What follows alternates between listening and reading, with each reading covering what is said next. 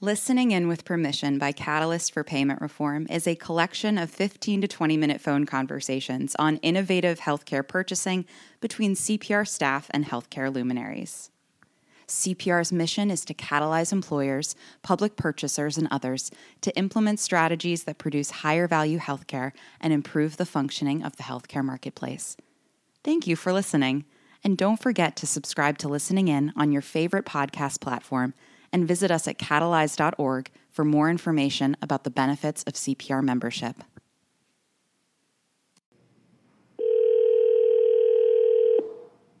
Hi, this is Jeff Hogan. Oh, yeah. Hi, Jeff. This is Ryan Olmstead at Catalyst for Payment Reform. How are you doing? I'm doing good. How you doing?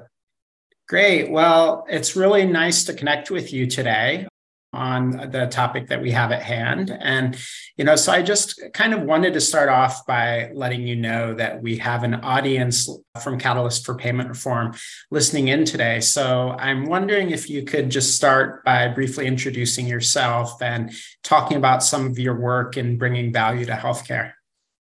Be happy to. So I've been in healthcare for about 38 years. I'd say the most interesting thing about my background is I've pretty much worked in every area of the healthcare ecosystem: provider, health systems, employers on the commercial side, data and analytics, point solutions. And my focus has been, particularly for the last 6 to 8 years, on value-based healthcare, namely payment reform and care transformation. Co-founded the Moving to Value Alliance, which is a national not-for-profit group that is focused on value-based healthcare solutions and is a big tent group for payers, providers, health systems, employers, large, small, medium size, any of those that are really focused on value-based healthcare. I've had the opportunity over my career to work with provider groups and health systems and employers and payers focused on payment issues and the management of risk. And in particular, right now, working on the Consolidated Appropriations Act and really aligning supply and demand in healthcare. Kind of an exciting time. Great. Thanks for that background, Jeff. Now, you touched on at the very end the CAA, and, hear that you've worked on every side of the healthcare ecosystem. But I did want to specifically touch on the role of employer purchaser, specifically the chief financial officer and their role. My next question, in terms of historically speaking, what has been the role of a CFO in terms of buying healthcare for an organization's employees and plan members? And how and why might that CFO responsibility be changing?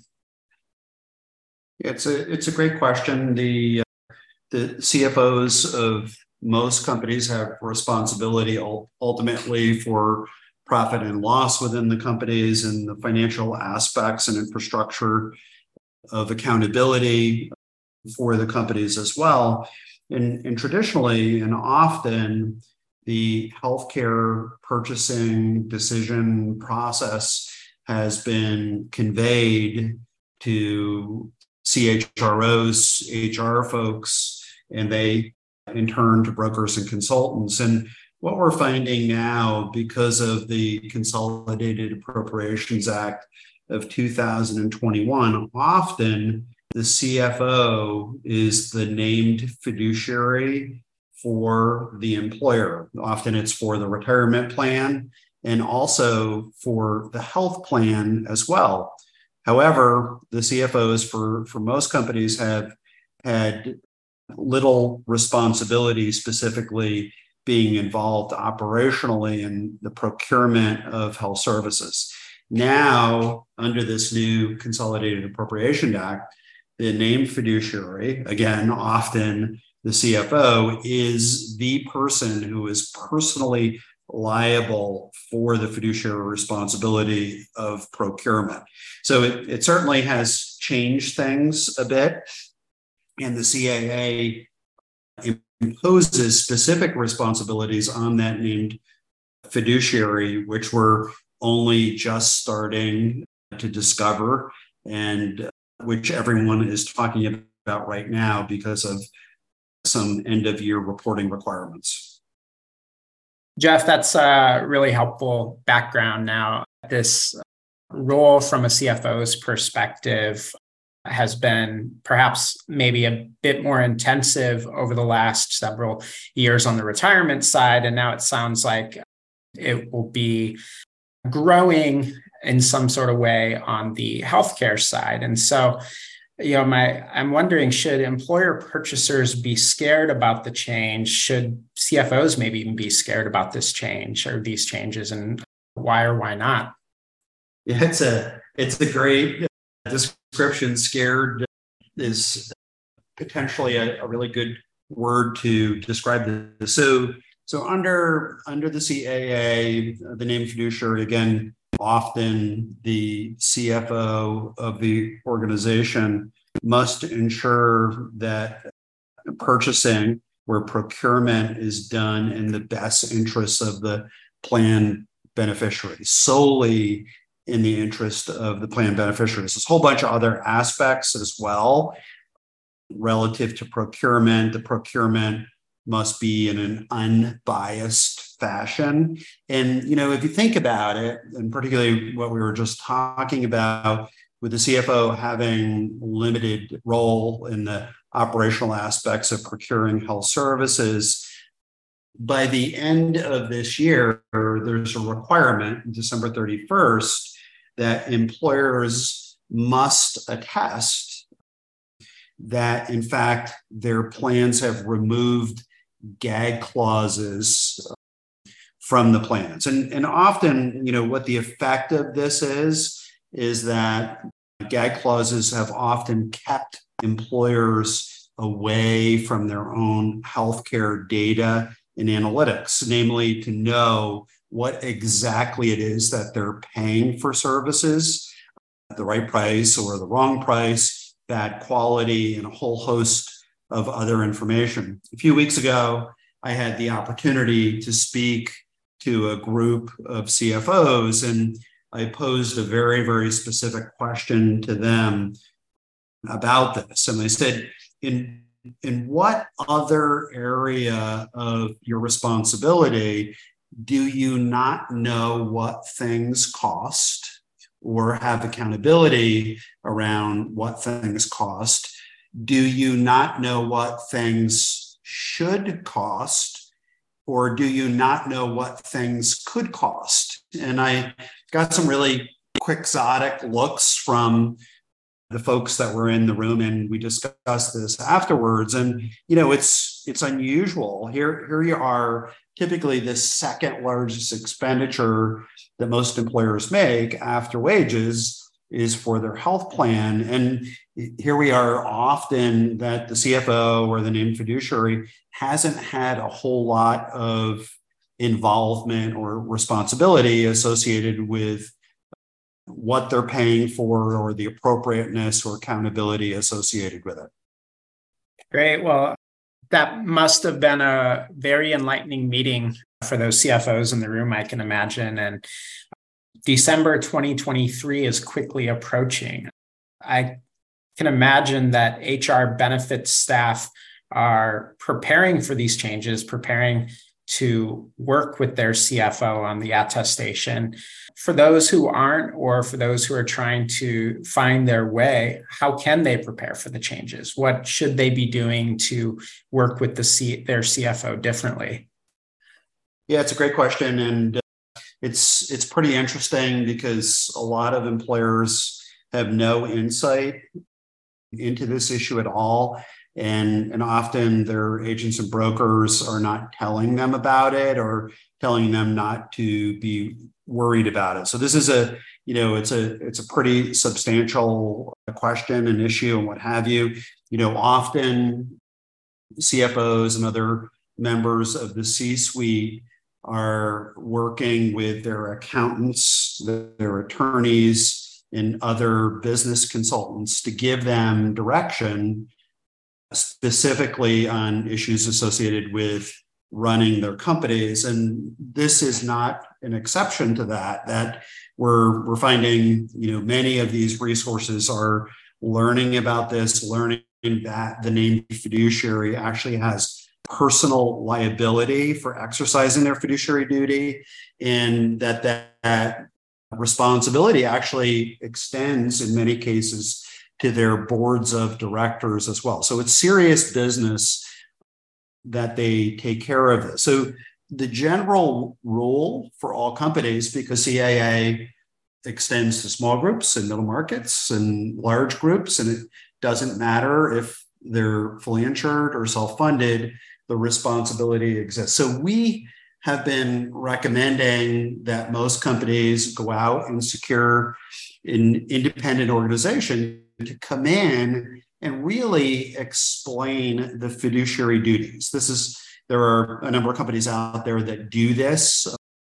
And often these companies are recommending to employers that they create a fiduciary committee, which may include the CHRO, the CFO, in some cases, if there are unions involved, the heads of the unions, those that have an interest in basically how health services are procured and accountability for these things.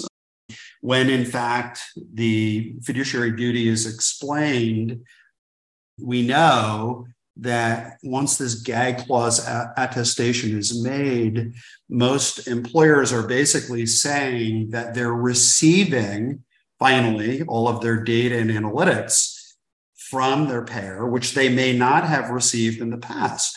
And they need a resource, an appropriate resource, an intentional analytics company that can really tell them if what they're paying is appropriate, if they're paying for bad quality, if they're paying for variation, even if they're paying for fees on arbitraged claims that are inaccurate. Really to get some clarity around what matters most in their population from a demand side so that they can go out and basically contract accountable health services that are appropriate to the needs of that population. At Catalyst for Payment Reform, we understand the challenges that healthcare purchasers face when trying to access critical data. That's why we've dedicated our time and effort to creating resources to break barriers to purchaser data access, ownership, and use. We invite you to visit catalyze.org and check out our resource library for a full suite of plug-and-play tools. You can also subscribe to our weekly newsletter, which will keep you informed on new and existing CPR resources, the latest in healthcare policy and regulation, and innovative purchaser strategies. Level up your healthcare purchasing today. Thanks for that, Jeff. And I'm glad you raised the data and analytics portion of this as well. As you may know, and as some who are listening in know, CPR has been doing a lot around educating about data ownership, access, and use to individual claims and clinical data. I'm curious from your perspective, Jeff, looking 3 to 5 years down the road around these aspects, data ownership, access, and use, purchaser healthcare strategies, since they have to sign off in terms of a fiduciary responsibility, even CFO engagement in health benefits purchasing. What do you see happening with regards to where we're at now and where we're going on this topic? Yeah, it's a great question. So the answer is that we're seeing the market respond to the demand already. And all around us, we're seeing provider groups and health systems prepare themselves for moving into value-based solutions. So nationally, we see capitated advanced primary care organizations moving into regions that have huge variation in cost and quality between and among their health systems. And we're seeing many of these well-financed capitated advanced primary care organizations looking to partner with legacy provider groups who have traditionally been fee-for-service and helping them to adopt payment reform and care transformation to be more relevant to employer populations. If you think about it, if you can attribute advanced primary care or DPC to the full population of a group, it creates a rubric of total cost of care accountability for that group. And in turn, if that organization gets access to good population data and analytics, these organizations can help the employer to integrate the appropriate digital health strategies that population needs. So it's really kind of cool to see this movement around the country into value-based arrangements. And really, what does it do for fiduciaries in adopting payment reform and care transformation? We give great access to care for members, but we also create predictability. When that provider group is going at risk, we're creating predictability in the risk to get rid of the variability that has traditionally existed in financing these health plans. We're also seeing the growth, APMs or bundles in episodes of care. Basically, if you think about it, most employers who self-fund their health plans have certain services, knees and hips and babies and shoulders and cabbages and colonoscopies that are repeatable services year after year after year. But if we look at the spend of these populations, often the costs for these services are widely variable because of costs and quality. Being able to negotiate a targeted price and a warranty episodically on these high volume and sometimes high cost services creates predictability for the employer and greater and more predictable outcomes for the members of the group as well. Thanks for that, Jeff. Yeah, it's really interesting. These regulations here, how, if I were to summarize what you said, they truly, looking ahead 3 to 5 years from now, have the potential to transform payment and delivery reform as well as specific employer purchaser strategies. So, we'll have to, a few years down the road, check in again and take state of where we're at and where things are continuing to head. So thanks for your time today, Jeff. It was great connecting with you and inviting you to speak to our audience about the CFO responsibilities and these regulations. Thanks for having me, Ryan. I enjoyed the conversation. All right. Take care, Jeff. Goodbye. We hope you enjoyed this podcast. Thank you for supporting CPR's mission to improve the function of the healthcare marketplace. And don't forget to subscribe to Listening In on your favorite podcast platform and visit us at catalyze.org for more information about the benefits of CPR membership.